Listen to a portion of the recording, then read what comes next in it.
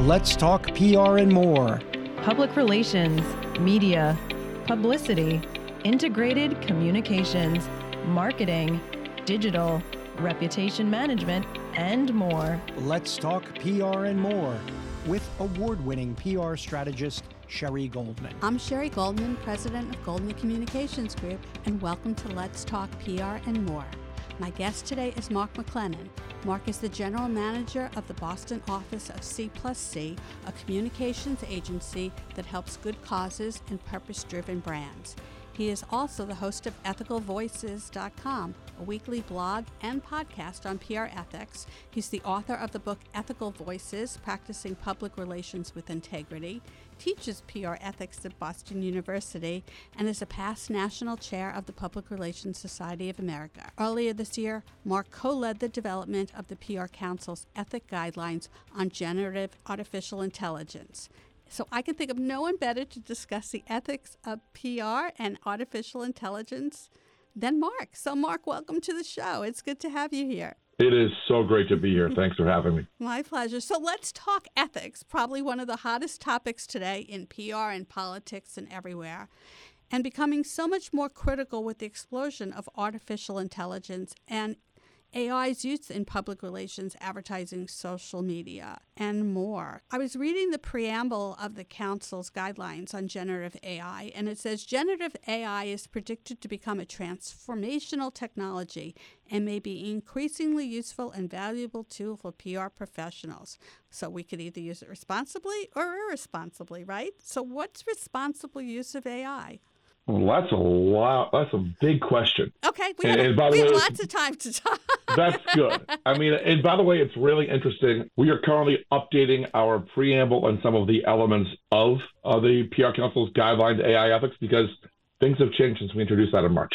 Wow. And there's been a couple of big sea changes that we think are important enough for us to update and revise. You know, when it comes to wherever you are, I'd say when it comes to AI and ethics in public relations, the default that I always go to is transparency. Okay. And the other point I always say is you need to make sure you understand what is best for your organization, because there are some things that we may recommend that you may decide you're not comfortable with. There are some things that you may be comfortable with that as an organization we don't like. And a couple of examples there, I was speaking to the healthcare communicators of Kansas City. With the HIPAA regulations, they have to take privacy in personally identifiable information even more carefully than others. Right. And at C+C, when it comes to transcreation, which a lot of people are using AI for, we absolutely do not want to use it in any way, shape, or form for translation because of the biases that we believe could be inherent in the system. So, you know, that's the thing is you got to find what's good for you. But if you're taking a step back when it comes to AI, there's kind of a couple of key things to keep in mind. One, you need to protect confidentiality. There are some sandbox and private tools to use, things like you're getting in Adobe and others. But in the end, make sure you're not putting confidential information, paid reports, PII, business plans, unannounced news releases into ChatGPT or other generative AI tool. Why? It can be used to eventually train this material. So if you're taking a $10,000 analyst report, having it summarized, you're guilty of putting that $10,000 analyst report out there in the public domain eventually. Can I say something? I didn't realize that till I read the guidelines, and I was like, oh my gosh. I was like, had never thought of it that way, that you're actually, if you're using it, you're breaking your confidentiality rules by putting things up there and everything. And I think most people don't think about that. Well, and now, why you 3.5 and others have a version which is kind of like Google Incognito mode, which you can possibly use. ChatGPT also rolled out on August 28th. They announced they're coming up with a sandbox version for companies to use where the model will be unique to them and not used to train a large language model. I've asked them what the pricing is. They haven't gotten back to me, so I'm guessing C+C isn't big enough. Down the road, it'll be an important point there. What you can do, though, when you're thinking about this, though, is if you still want to use it, is one, anonymize it, right? Rip out the name, company X, things of that nature. So I think you've got some use potentially there. And also realize it's not going to happen overnight. They update their models a few times a year. It'll get worked in there from that point on. So I think that's kind of a key point where you have elements there is anything you put into it will eventually potentially get into the public domain. So I think confidentiality is a key one. The second big issue when it comes to ethical usage is respecting IP. And there's a lot of debate on this one, but in the end, you want to make sure you're respecting the rights of other creators.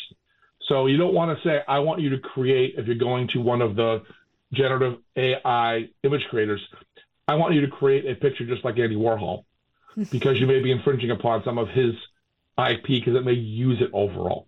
You also have to be careful about using, something like 11 Labs, which is an awesome tool. And I love it, and it scares the heck out of me at the same time. I must admit, I don't know what it is, so tell me what it is. Go visit it. Okay. For $5 a month, you can put in an audio sample. So you can take the audio of Mark, even though this isn't quite like me because I'm hoarse from being sick, but put in an audio file of me, and it will create a deep fake AI voice that sounds just like Mark McClennan with my mannerisms, my words, whatever else is going on. And if you use the pro version, it's indistinguishable from the real person. So from a pure, I've been doing anti-fraud most of my career. It terrifies me when it comes to security and fraud. But it's a great tool that we can also use to kind of help with creating content or working with legal. If you're doing it for legal review only, and you've got an agreement with a talent, you need to change a couple of words. The talent can't review it until later. Can you use that generative AI to make the change for legal to sign off, and then you have the talent re-record it and do it and pay them appropriately? There's tools like that are out there, and you got to be careful about that. And the law on IP is very gray right now. It's becoming clear. There's been some cases that say you can't own it if the IP is created solely by AI. My guidance to any PR person is you don't want to be the test case. It's expensive, and it takes a lot of time out of your day. Let somebody else fall on how the test case is, and then we can decide to evolve it based on that. But you got to really make sure you're looking at the protecting AI. The next kind of guideline that the council gave, and I believe in, is making sure you're using it as drafts only. Don't put something in and then run with it and go. It needs to be edited, just like anything else we're doing, both from IP perspective as well as overall just having the best quality product. I think I've used generative AI to improve my writing. I do it on a regular basis, but I always look at its recommendations, and I take some and I don't take others. So when you say to improve your writing, what are you using it for? You're giving it something and saying, tweak it for this audience and that kind of thing? Tweak it for this audience. How can I say this more succinctly? Okay. When I was working on my son's financial aid appeal letter, because I wanted to get more money from his college, and I've never written a financial aid appeal letter in my life. I was saying, here's the school, it's selective, here's the background, make this more attractive to a financial aid officer. And it gave me a couple of good turns of phrase that I used, and he got more money. So I don't know whether it's me or whether it's that, but I use that as a resource to help me in that regard. I was talking to somebody else recently, and this gets more into prompt engineering, which is a whole nother discussion. And I do a ton of trainings for organizations around prompt engineering. But if you're a healthcare organization or others, you have to write things at a sixth grade reading level.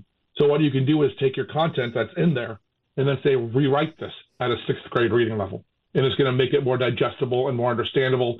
It's going to make it easier to understand, and it's going to make sure you're maintaining what you need to do legally as well. Do you think it's replacing PR people? Not at all. Not at all. I mean, what I believe AI is, and I'm stealing this from somebody else who said it is much smarter than me overall, is AI is the electricity. It is going to be helping us overall do so many things so much better. It is going to help us in some areas automate a lot of the key things we haven't liked to do in the past, but it's still going to need, at least for the near future to mid-future, it's going to need human input to make it better. As it was Andrew Engen from Coursera talked about, AI is the new electricity.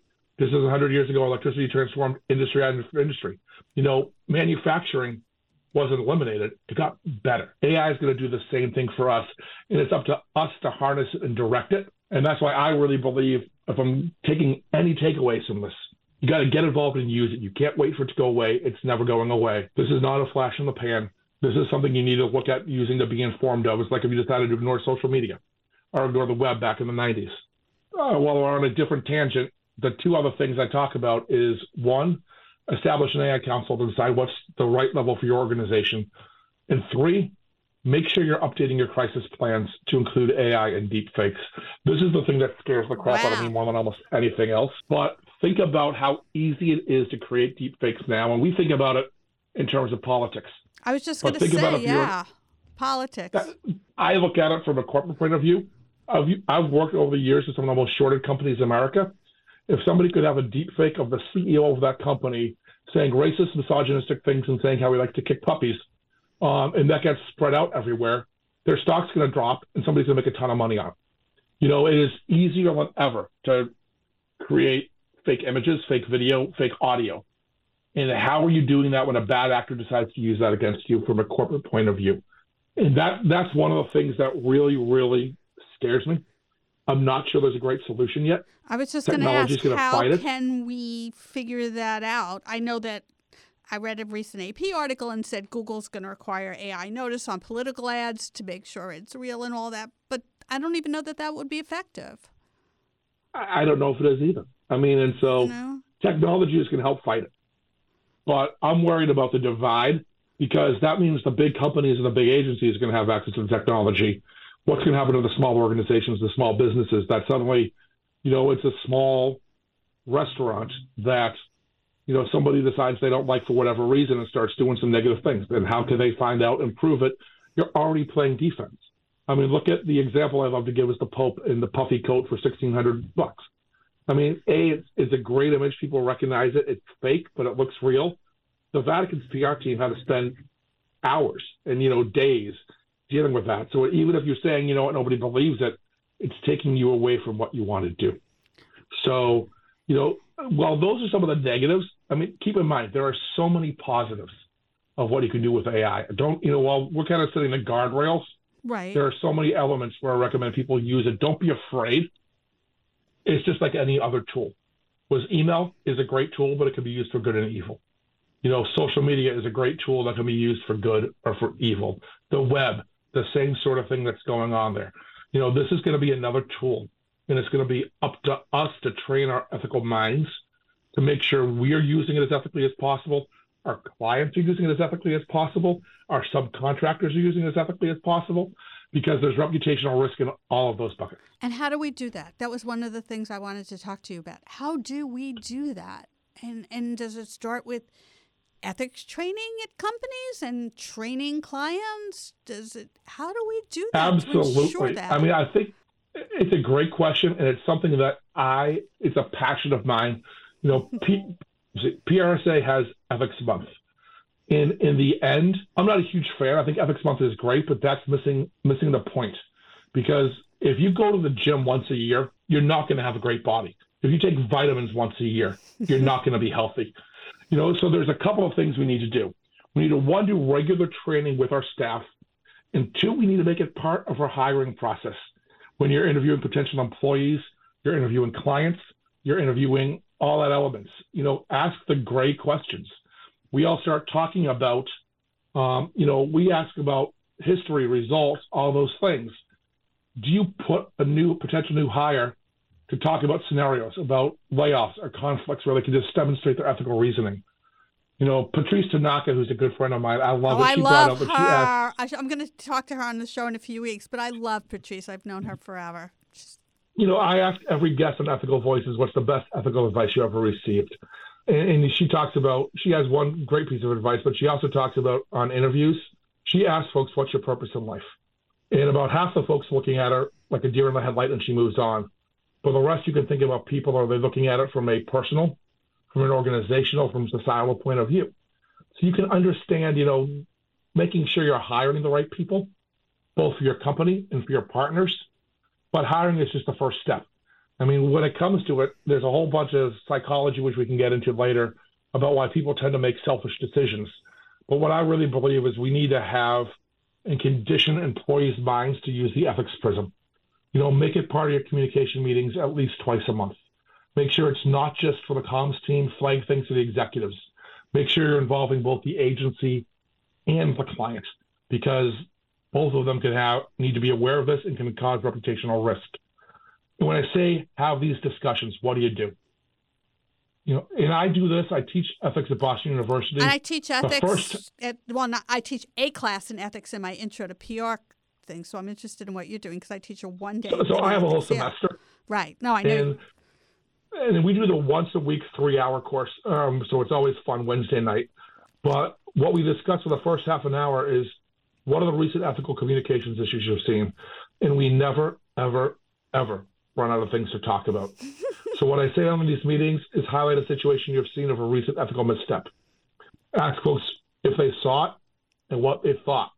If you're the manager, do not give your opinion until the end. Let the discussion flow freely. Have others bring examples that they see. And what that's going to help you do is make sure your staff starts thinking ethics first. It's going to help them understand the importance you put in ethics. And frankly, it might uncover issues you haven't considered. And, that's what I love with the students is they bring a perspective. I'm a proud Gen Xer and come from a certain area. The students come from a different generation, right, different geographies. I love my international students bringing up international issues that they're dealing with. And that's a way is have these discussions to really make sure you're doing it all the time. And then also look at things like common scenarios. If you're running out of things, start asking folks about the common ethical challenges you may face. You're asked to lie. You're asked to, play games with your timesheets. What happens when your boss and your boss's boss disagree? What happens when somebody's telling you to promote something and you can't be sure what the data is? What happens if somebody's making an environmental claim and you want to make sure you're not being accused of greenwashing? You can have all of these great discussions. And people get excited about it, and that's the key thing is get people thinking and talking about it, because the more they do that, when you look at people like you and me, we've been doing this for a while. People think we're pretty smart when they hear us and we give advice. Yes, it's because we are, but it's also because I've been doing this for almost 30 years. I have screwed up so many times and seen so many other people screw up that I know what not to do in some cases. Absolutely. So I learn more from my failures and sometimes than absolutely. Than not, And so this helps us, if you think about it, you're helping folks look at those failures so they don't have to go through it themselves. This is an HR and that's where thing. You really, but we have to empower people to be able to make those ethical decisions. Because I even see that one day in my class when I run scenarios with students, they're like, well, but if I needed the job, would I still, maybe I would. I'm like, no, that's not ethical. But it's a fact of life. It is. I mean, but we have to empower them. And I get that they need jobs. So, that may be why they do one thing versus something else. Or I get that they're fearful. So I think this has to be empowering people and understanding that's a path. And it's going to be a challenge, I think, more so. I do, and I think for young professionals, there are two pieces of advice that I usually give and I've seen. One is, if you're not feeling comfortable, find an ally within the organization who's more senior who can. If they're going to discount me because I'm junior, talk to somebody senior. And two, Michael Smart, who was one of my guests on Ethical Voices, the advice I probably share the most is the advice he got from a teacher at BYU, is establish a freedom fund. And it's tough to do when you're younger, but make sure you're saving money so you have 6 months of salary saved somewhere. So salary becomes less of a roadblock when you're thinking about making a potentially painful ethical decision. Long term, you will always benefit by doing the right thing. Short term, there may be pain, and if you have the money saved so you can make the right call, you're going to reduce that pain. Makes sense to me. All good advice. All good advice. When you think about the ethics and going back to AI and stuff, and I've seen this in my classroom, I'm not sure students aren't using that to write their assignments. I teach PR writing, and I'm like, stuff is a little too similar by too many students. How do we teach them how to use AI responsibly? How do we teach PR professionals who may be in the industry 20 years how to use AI responsibly and ethically? I should say more ethically than responsibly. Mm-hmm. I mean, it's conducting workshops. It's talking about it. It's setting the ground rules. Okay. In my class, I don't care if my students use AI. Go ahead. It's a tool out there. They're using the web to search things out overall. They can't use it on a test. And if I was teaching a PR writing class, I'd have some concerns about it. And I'd say, if you're doing that, disclose it. And I can then make my judgment based on what's going on there. So, it's understanding, where it's appropriate to use, what are the biases, which we didn't even get into, what is the accuracy of it.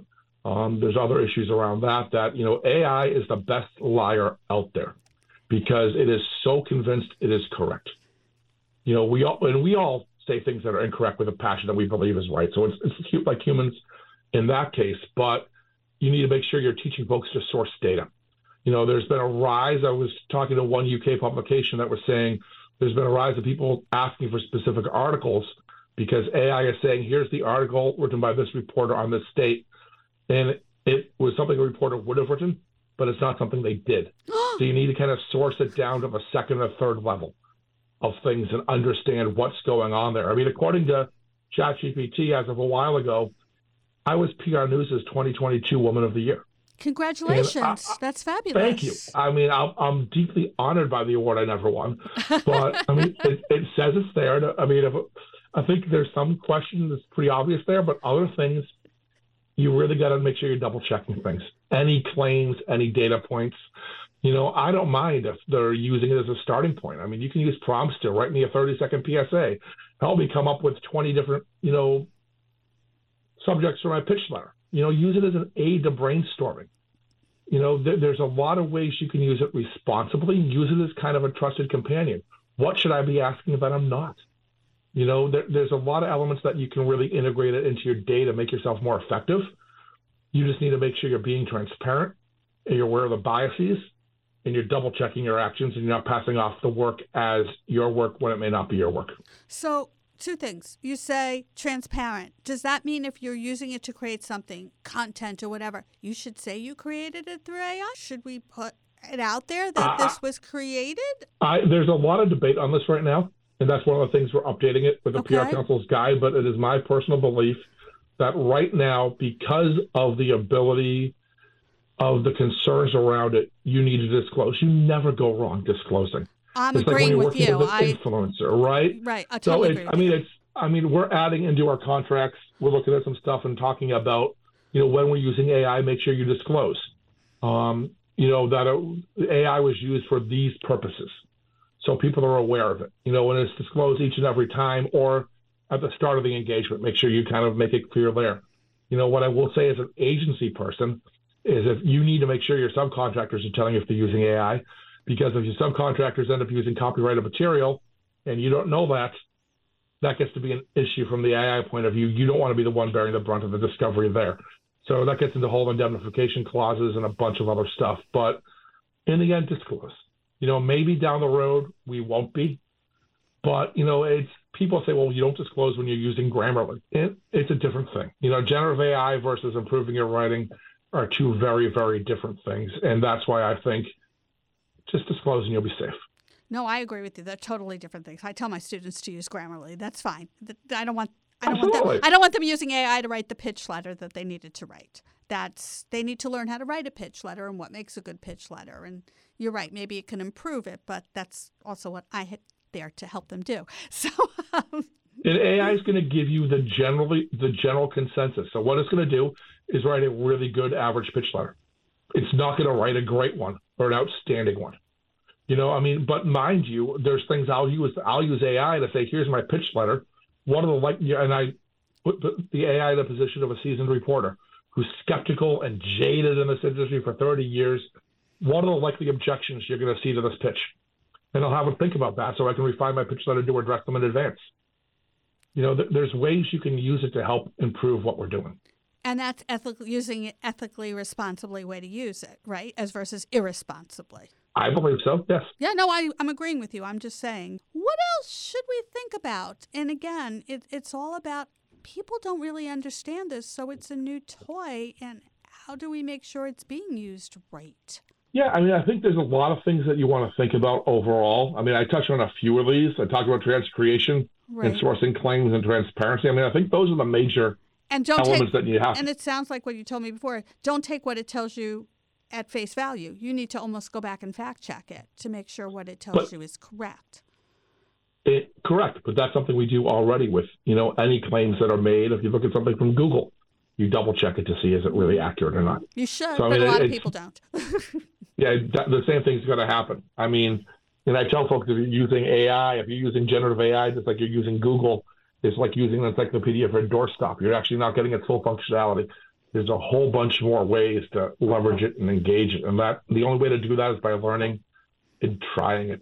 When it comes to content, when it comes to graphics, When it comes to audio, there's just so many things that are going to be evolving. And I mean, I think I've last checked, there's about 120 plus AI tools that I know, and I know it's more than that. There's more than 1,000 different plugins for ChatGPT. But the one thing I will say that is, if two people haven't played with temperature settings of AI, and more importantly, if you haven't played with the advanced data analytics module in ChatGPT, you are completely missing what it can do.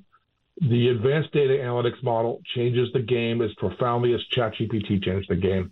It enables you to update data and spreadsheets and have it do analysis of the content and have it look at things, and much more so on what you put in. And it worked about as good as a junior data scientist.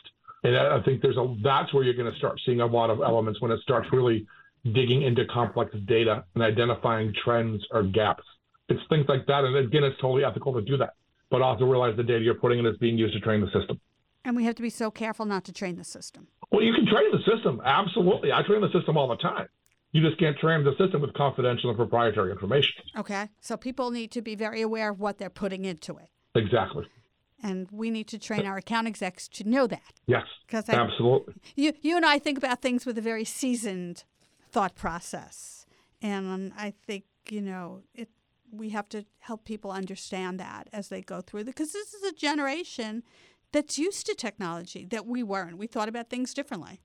Yeah, I mean, and they may be finding some uses of it that we're not thinking about. That's why, just like anything else with the web and with social, we're learning from everybody. Anybody who tells you they're an AI expert is being disingenuous. We're all still learning. There's some folks that have been doing it for a lot longer and understand it better. But, from a comms AI point of view, we're all still figuring things out. But you see it as a positive.